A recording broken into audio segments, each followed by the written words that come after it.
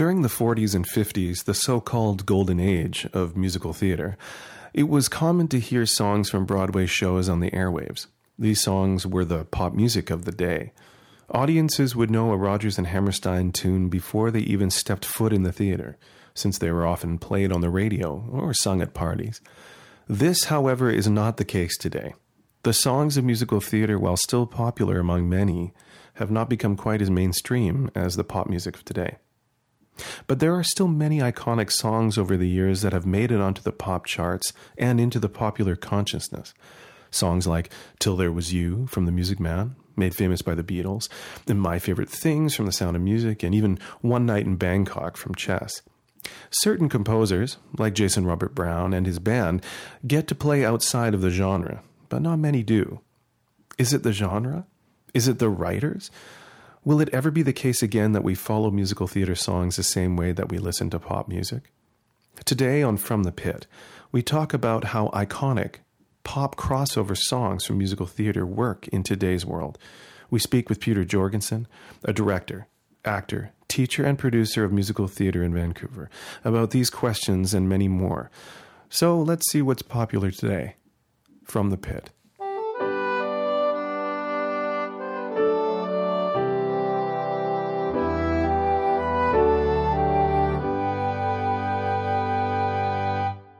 I've known Peter Jorgensen for over 20 years.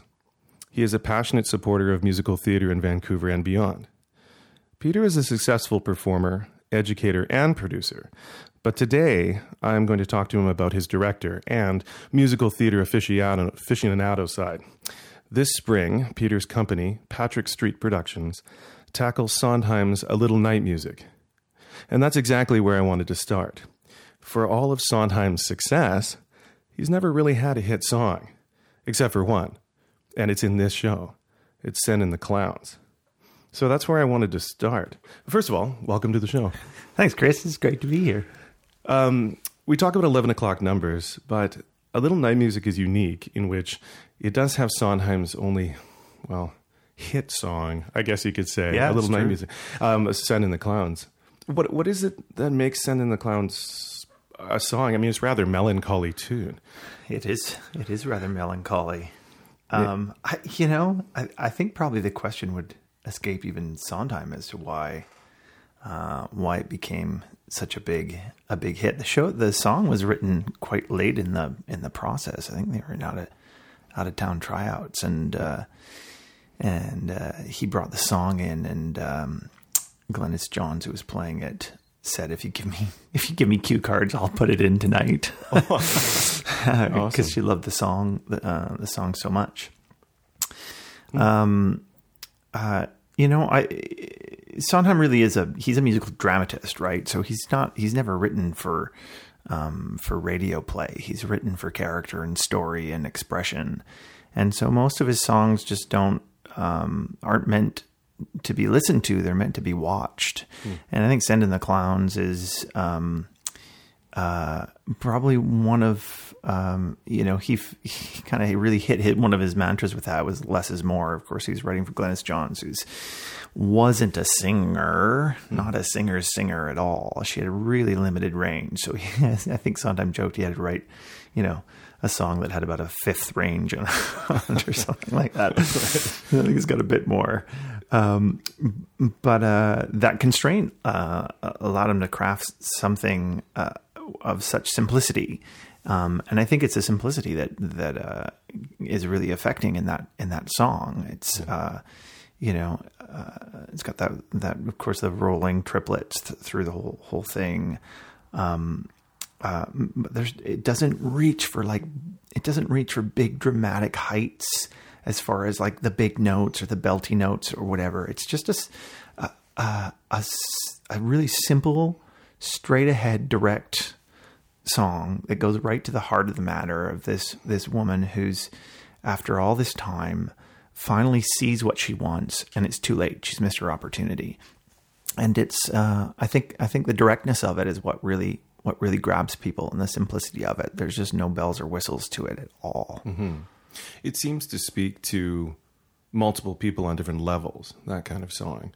Yeah. Well, yeah, and that's part of popular success too, right? Is that it's universal. Like who hasn't been feeling that at some point, you know? I love that person and I missed it. I missed the door. That's right. And so I think people, I'm trying to remember the name of the woman, and it's escaping me now. The one that really blew the song open on the pop charts. Judy Collins. Yes, Judy Collins. That's yes. it. Yeah, it was Judy Collins, and I've listened to. I watched a recording of her doing it with the Boston Pops, and it's very affecting. It's and again, like even her delivery of it as in a pop genre is still very, very simple, and it's glorious. This giant audience, because she's singing with the Boston Pops, is just riveted by it. Isn't it bliss? Don't you approve? One who keeps tearing around, one who can't move. Where are the clowns? There ought to be clowns. Just when I'd start opening doors, finally knowing the one that I wanted was yours, making my entrance again with my usual flair. Why doesn't he have more hit songs? Is it because what you were talking about before, the dramatization of the... I think so. Like he, sometimes says, he can't write a song unless you give him a situation to write about. And so that's where he starts. And I think that's the thing that I love about him and his craft. I was at a high school yesterday working with some high school kids, and they asked me like what it was that kind of triggered me into doing this kind of professionally. And I said it was Stephen Sondheim. It was like when I sat down and started, listening to his cast recordings and the combination of how he used music to tell stories. Something about that just clicked with me, and it kind of pushed me into the field. And I think that's why he's so admired by so many people, is because for me, how I explain it is that he's not just crafting compositions musically, he's crafting behavior for the actors. And I don't know anybody else who is as articulate as he is. There's lots of people that come close, Kurt Weill and Richard Rodgers, Lesser, and in modern days, I think Jason Robert Brown has amazing craft. And I think Gettle does amazing things. I think Pasek and Paul are getting there actually with their craft and how they do it. But he's really the cream of the crop. Mm-hmm. But it does mean he's creating, he realizes he's using music, he's using composition for a dramatic purpose, rather than where pop or rock is purely just kind of a unadulterated expression of emotion. Right. Other iconic songs, we talk about 11 o'clock numbers. I'm talking about that a little bit because it's something we don't have as much anymore in musical theater. There isn't necessarily 11 o'clock. Well, not every show starts at 8 really much anymore. But that 11 o'clock number, do you have any favorites? Do you know anything off the top of your head? Favorite 11 o'clock numbers? Yeah. Or even just iconic numbers from the shows. Well, when I think of the first song that always hits my brain when I think of 11 o'clock number is "Sit Down, You're Rockin' the Boat" from Guys and Dolls. Right. It's such an interesting number in that way of, it doesn't necessarily really help further the plot. It's sung by Nicely Nicely, who's a peripheral character, and but it's absolutely necessary for the musical because it needs to lift the audience up in that big way for them to have the energy to see through the resolution of the show. And it's just so delightful. played Sky Masters in one production, and I've directed a production, and that number in both productions just like brought so much energy into the house. And I think that's the one of the main purposes of a good 11 o'clock number, is to give that audience this big jolt of energy that will carry them through to the end of the show. And that one does it better than just about anything else. We will now hear testimony from Brother Nicely Johnson. Brother Nicely Johnson. Get up, you! Well, it happened to me kind of funny, like a dream. That's it, a dream. Well, tell us in your own words. I dreamed last night I got on the boat to heaven, and by some chance I had brought my dice along. And there I stood, and I hollered, someone fade me. But the passengers, they knew right from wrong. For the people all said, sit down, you're rocking the boat. People all said, sit down, you're rocking the boat. And the devil will drag you under by the sharp lapel of your checkered coat. Sit down, sit down, you're rocking the boat. I sailed away on that little boat to heaven. Sometimes we market shows identifying the hits of the show, right? Depending on what we're doing. Sure. Are there shows you dislike, but you still like the song from the show? Oh, that's a good question. The first thing that came to mind is Last 5 Years, right? Which I don't think works as a show. But I love coaching those songs. Like when people bring them on, and I love dissecting those songs. Like the songs on their own are kind of fantastic pieces for actors to dig into, and they've got such interesting stories, each of them on their own. But I find I have a hard time even just listening to the cast recording all the way through. It just it becomes too much. But each song is on its own. I can almost all of them I really enjoy. Yeah. So there's a contemporary kind of version of that. Love me. You don't have to put the seat down. You don't have to watch the news. You don't have to learn to tango. You don't have to eat prosciutto. You don't have to change a thing. Just stay with me. I want you and nothing but you. Miles and piles of you. Finally, I'll have something worthwhile to think of each morning. You and nothing but you. No substitution will do. Nothing but fresh, undiluted, and pure. Top of the line. And totally mine.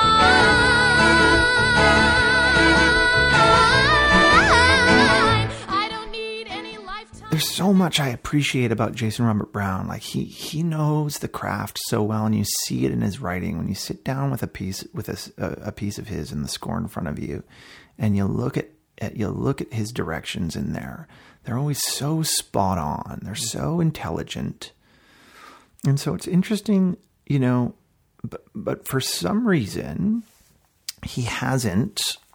Whether it's him or his collaborators, or what's the alchemy of the whole thing, right? Mm-hmm. For some reason, he just hasn't found that product that sends people over the moon. He hasn't found his Hamilton, Right.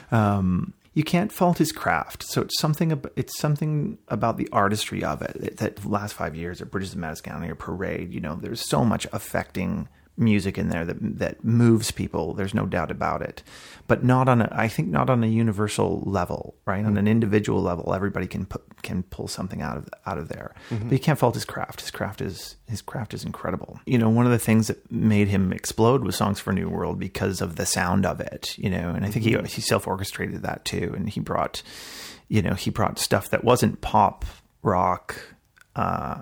It wasn't that, but it sounded like it. Right, yeah. And no one had really come close to that, other than Jonathan Larson with Rent. And so I think that was really, really thrilling for people, because people are like, wow, okay, here's this guy and he's writing musical theater songs, but they sound like, they sound like the stuff I grew up listening to. Right. And that's, I think that's an important part of the evolution of musical theater. I think that's why Hamilton is so very exciting, because it really feels like contemporary music on stage. And maybe, and it's interesting what you're kind of saying at the beginning, because Hamilton kept going through my brain, that Lin-Manuel Miranda is, bringing kind of musical theater, back into the mainstream with his whole mixtape album, and getting all these amazing pop artists to cover his tunes and to be in his shows. And so that's pretty cool. It's going to be interesting to see if there's a ripple effect to that. Yeah. One of the questions was asking about the Hamilton effect and see what's going to happen with it. But I can't imagine, like, even thinking of Hamilton as popular as it is, and as much as like people respond again to the sound of it and the style of it, I don't know if there's anything you could play on the radio. No, except like a cut version of My Shot or something. But maybe. I mean, yeah, you're right. And if you've obviously listened to the album, and I mean, there's over like 40 cuts on. I mean, it's like the entire story is sung, and so that's good. It's almost like an old Floyd concept album, like Pink Floyd. Like, it has this sort of feeling of like there's a story there, and I wonder if maybe that's somewhere that it will move back to. I mean, I don't know. Well, that's certainly, I think, where still some of the hits have come from those concept album, the Who's Tommy, and Jesus Christ Superstar was a concept album, and it was, they never would have become a stage show though if the albums weren't popular. Right. Yeah. Yeah, totally. I think Evita was a concept album too. Oh, yeah. before it was a show. I might be wrong on that, but I have a feeling that was released. And Andrew Lloyd Webber needs to do more concept albums. No, that's right, because they're great shows. I mean, yeah, right. Get away from trying to do a legit book musical.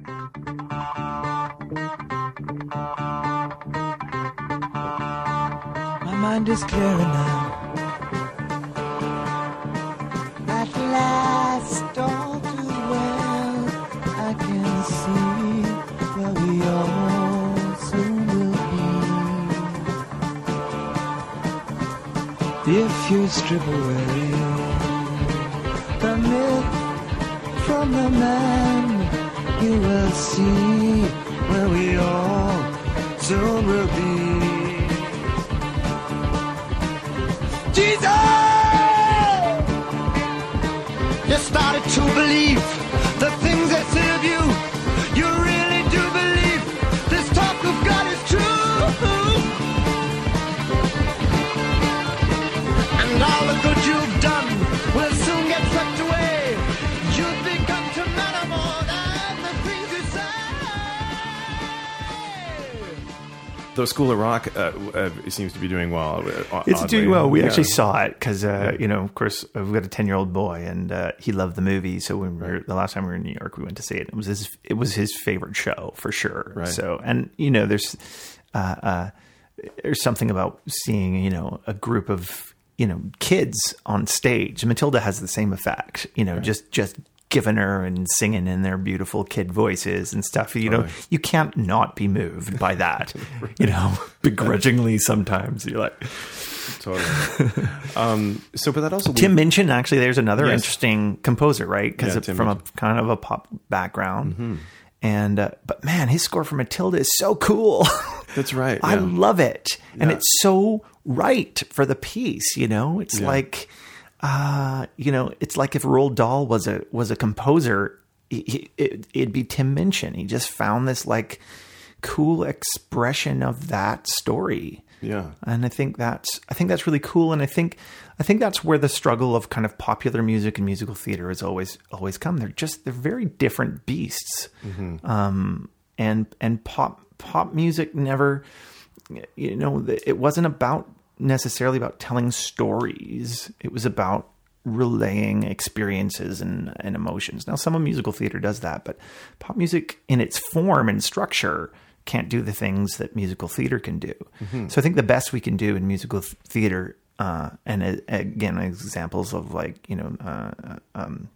Last 5 Years or Hamilton, is make things sound like pop music. But it can't be, it can't be pop music. Even Rent, there's it's kind of rock, but it's not rock music. It's just sounds like it. That's right. You mentioned Violet, and I think that's again like an interesting reference. When we're talking about kind of iconic numbers or pop music and the crossover and all that kind of stuff, because again, that score is all influenced by Americana music of the kind of late 50s or 60s, and again, like this, I love that score.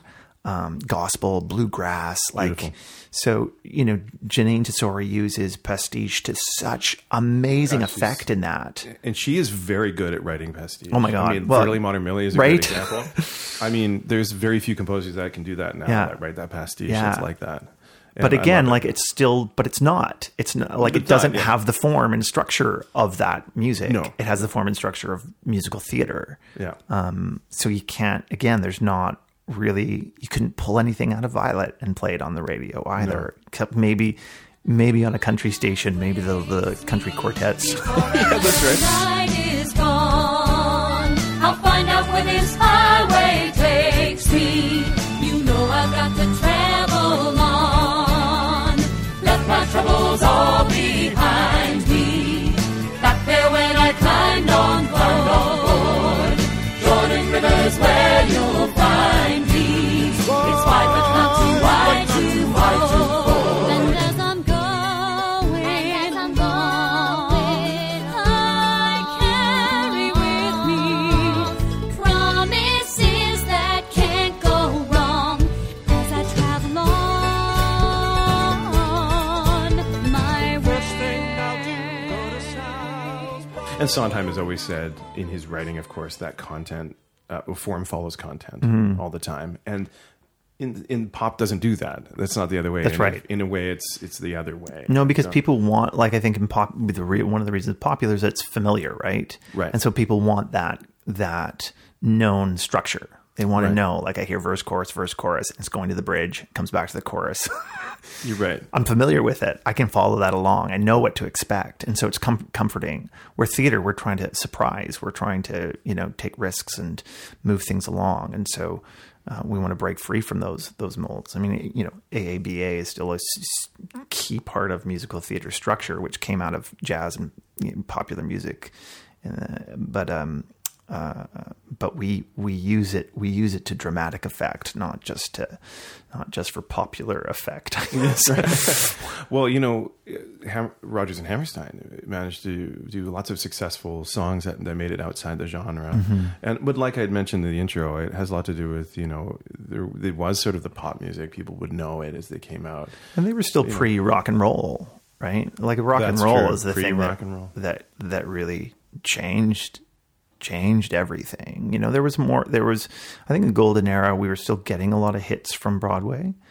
People were buying cast recording, like Oklahoma was the first ever cast recording to be made, and full cast recording to be made. And, and it was huge.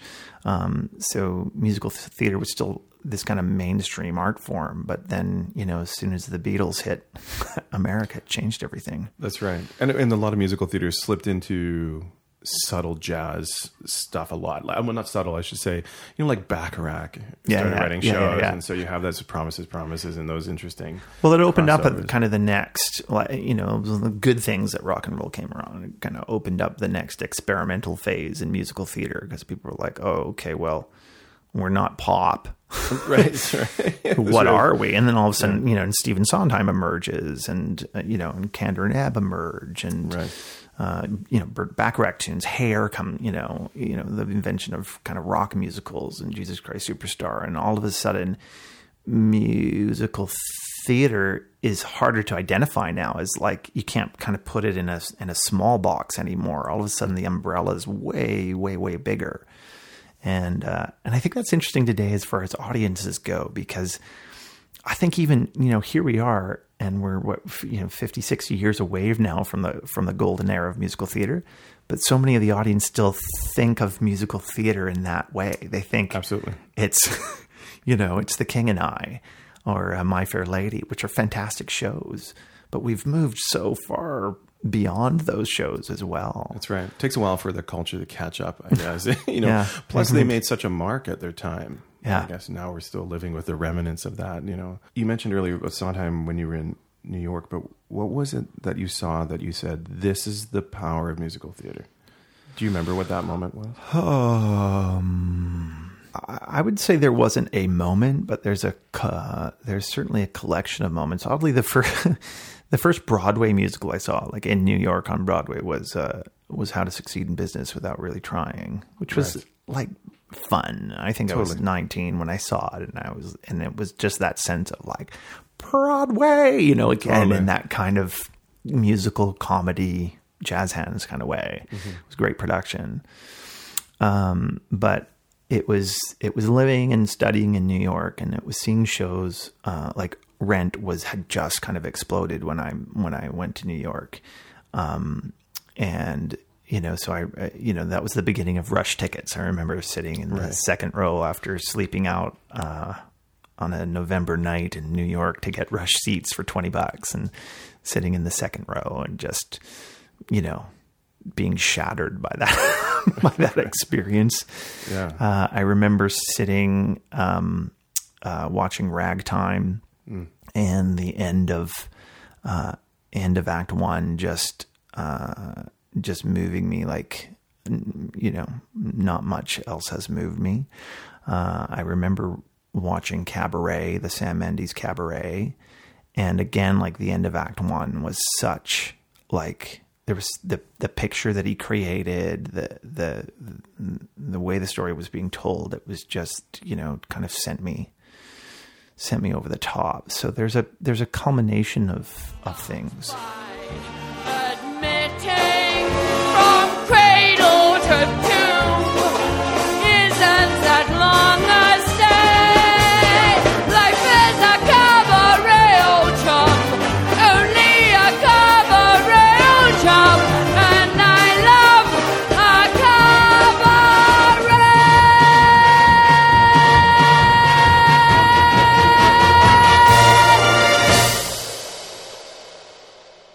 The opening of Ragtime too. I will watch that. You know, they did it for the Tony Awards the year it was nominated, and Graciela Danielle's staging of that with the three. It's just, you know, it's heaven. Everybody swirling, and the amount of people on stage. Yeah. And again, starting out sort of in such a simple, just that piano opening, you know, that Ragtime piano, the boys like narration. And it grows and it grows, and more, another, you know, the immigrants come on and the African Americans come on, and they all get confused. Like, it's thrilling. And it's such like, that is such the epitome, like that opening of Ragtime, and I think Ragtime's my favorite kind of Flaherty and Ahrens musical.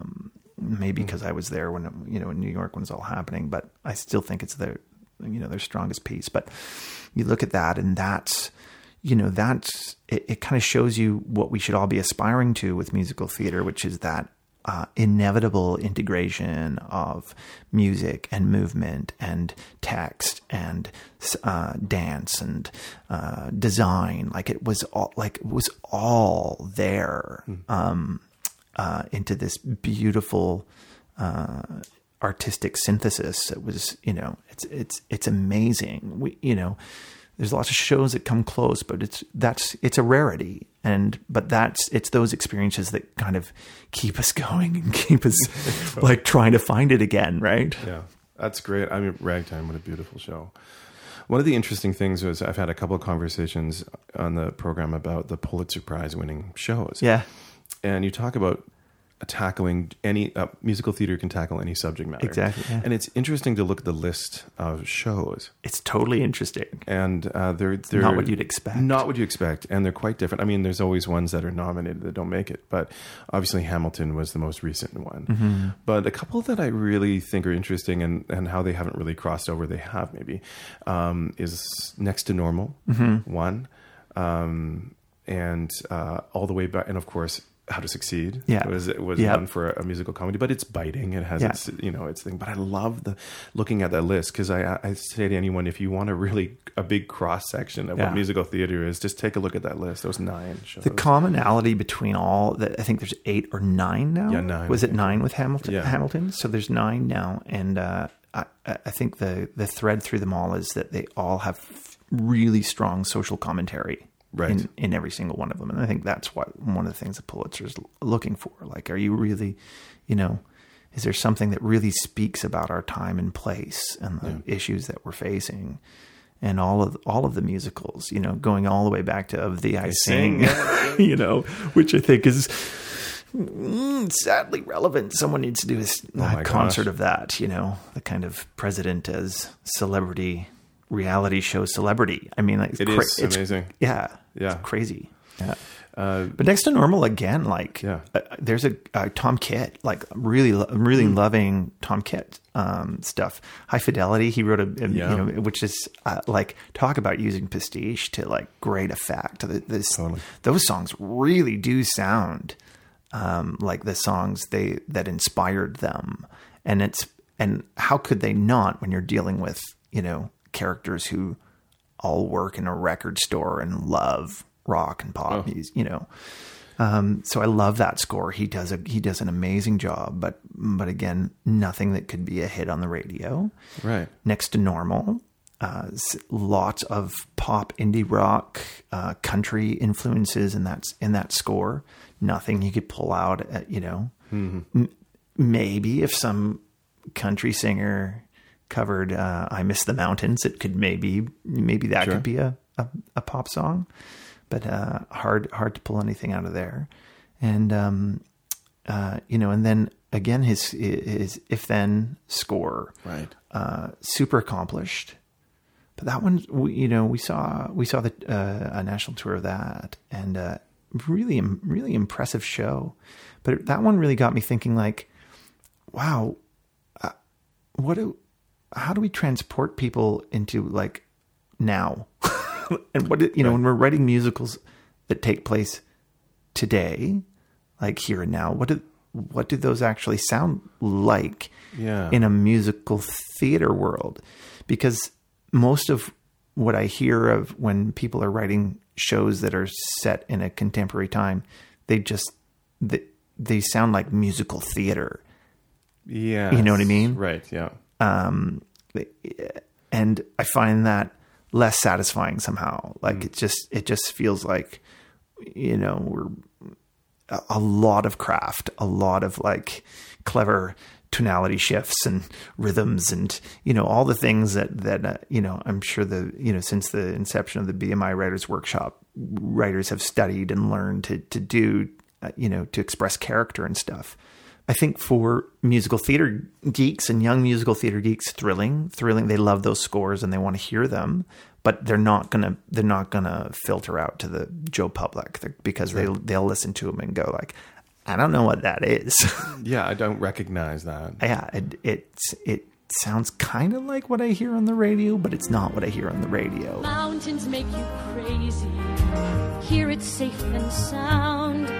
My mind is somewhere hazy. My feet are on the ground. Everything is balanced here and on an even keel. Everything is perfect. Nothing's real. Nothing's real.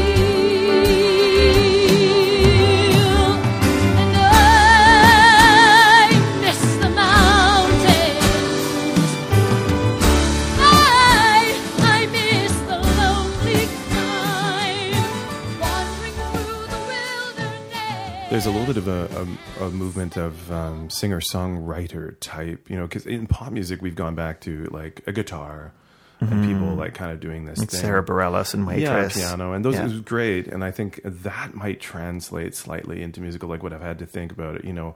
Sarah Bareilles, obviously with Waitress, someone identified that and was like, "Hey, you should probably do a show." Or Once is kind of an interesting example. Yeah, where. Like but again, the evolution of that was very unique. It was an indie movie about indie songwriters, totally right. And so the songs were songs. It kind of goes back to again, like the 30s in Hollywood, where they thought musicals on film would be this huge thing, but they actually were like notoriously terrible, and movie houses wouldn't advertise that they were musicals because they knew people wouldn't come. The only way that they could get them to work if they were movies about being in a musical, like a Singin' in the Rain or a 42nd Street, right? Yeah, right. Where Summer stuff. The action is that we're following characters who are in a musical, right? So we expect this, we know the songs are, it's more of a realistic form. Yeah. Where on stage, the songs are a bigger expression, of what's going on inside our heads, or, the journey of the character and all that kind of stuff. But it didn't work on film. Yeah. And so once has that bonus of like, it was kind of a musical, but it kind of wasn't. Like it was a film that involved music. So it worked. And someone had the idea of like, well, let's try and put it on stage. But I think what they did was they found a really awesome theatrical way of telling that story. I never got a chance to see it, but the clips I've seen of like the movement with everybody with their instruments, and that was, for me, that's such a smart choice, because you're not trying to just recreate the film. No. You're trying to take it and give it its unique expression in theatrical form. But still, that wasn't then there are pop songs from that, hit songs from that, but they were never, it wasn't originally done for the stage. That's right. Yeah. Well, obviously composers, well, maybe not obviously. I think a lot of the composers or contemporary composers on musical theater, they don't try and make a hit. They're still just trying to be within it. Nobody sets out to put that sheet music out and make their money off that anymore. No, because it's a different. There's more. I think there's more integrity to the art form, to the craft of it. It was a big concern back in the day. Going back to like Of Thee I Sing, that silly Gershwin operetta on American politics, but the title song Of Thee I Sing. There was controversy about that, because there was they used, Of Thee I Sing, baby, and that was a real slangy kind of term at the time. And It like seems ridiculous now, but a whole bunch of the producers were like, "You can't do that. People are going to revolt. It's going to be like, we can't have this this president using such slang on stage." So good.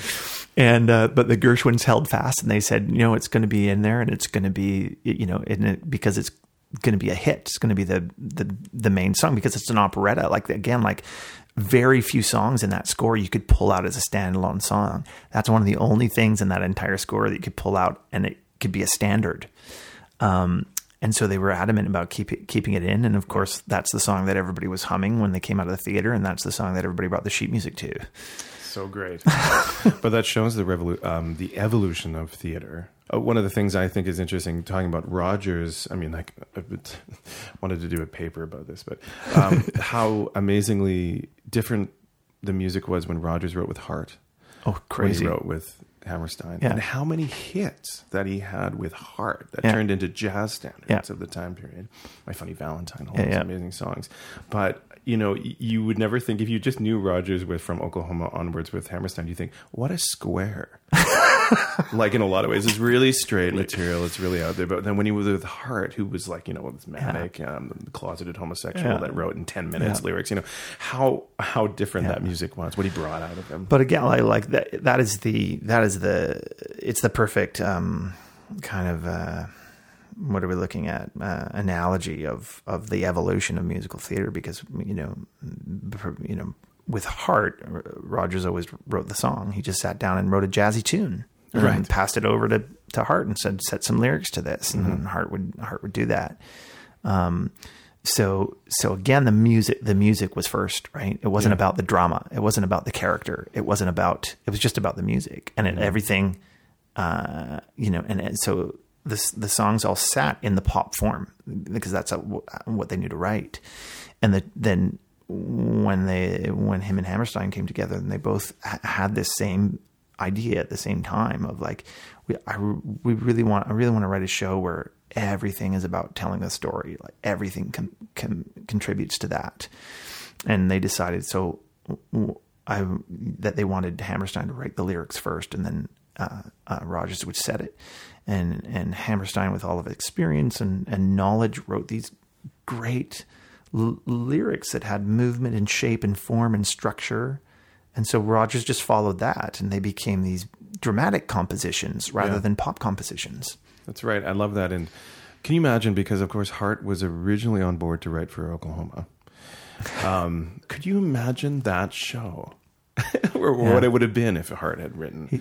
I don't know. It would have been, not successful. It wouldn't have been Oklahoma. That's for sure. But what an interesting parallel, paradox. Totally. Well, because the other thing, I think it was in Getting to Know Him, it's the biography of Oscar Hammerstein. And I can't remember who said this, but it's one of my favorite quotes, is that prior to Oklahoma, you heard the voice of the lyricist, and after Oklahoma, you heard the voice of the characters.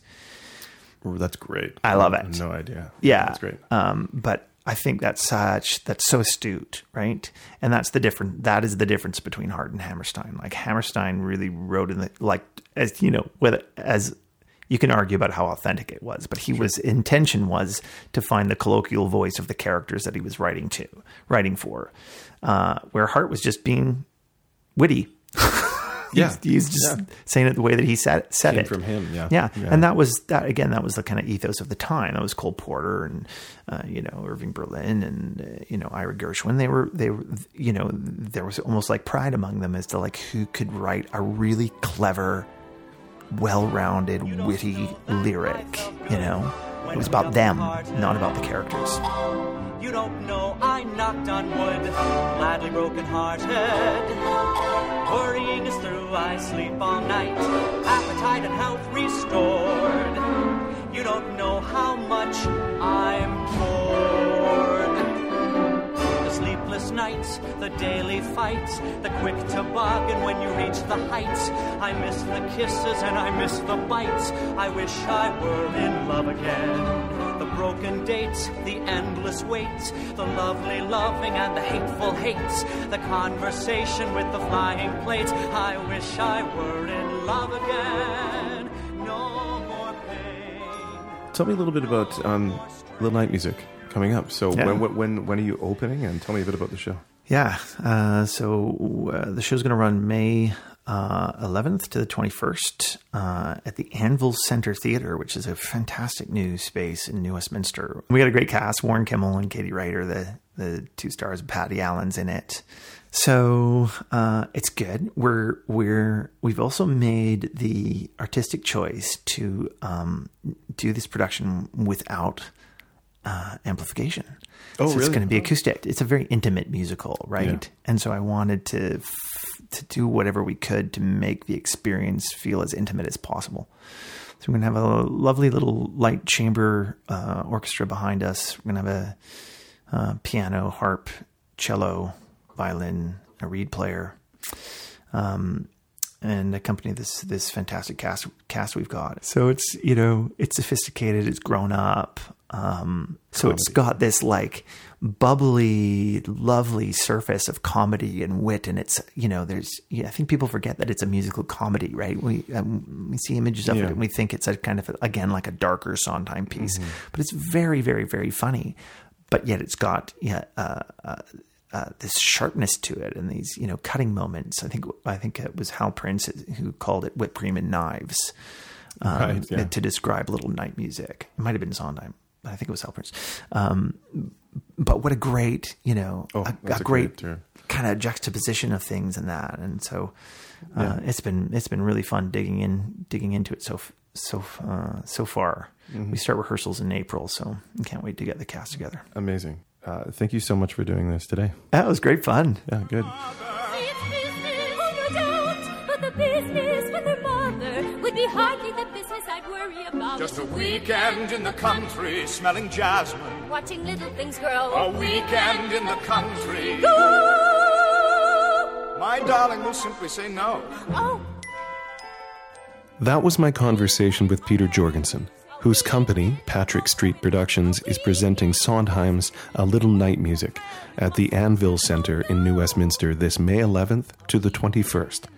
For tickets and more information about the company, please visit patrickstreetproductions.com. And then join us at FromThePitPodcast.com or on Facebook at facebook.com/FromThePitPodcast. And join the conversation. We'll accept it. I'd a feeling you would. A weekend in the country. Yes, it's only polite that we should. Good.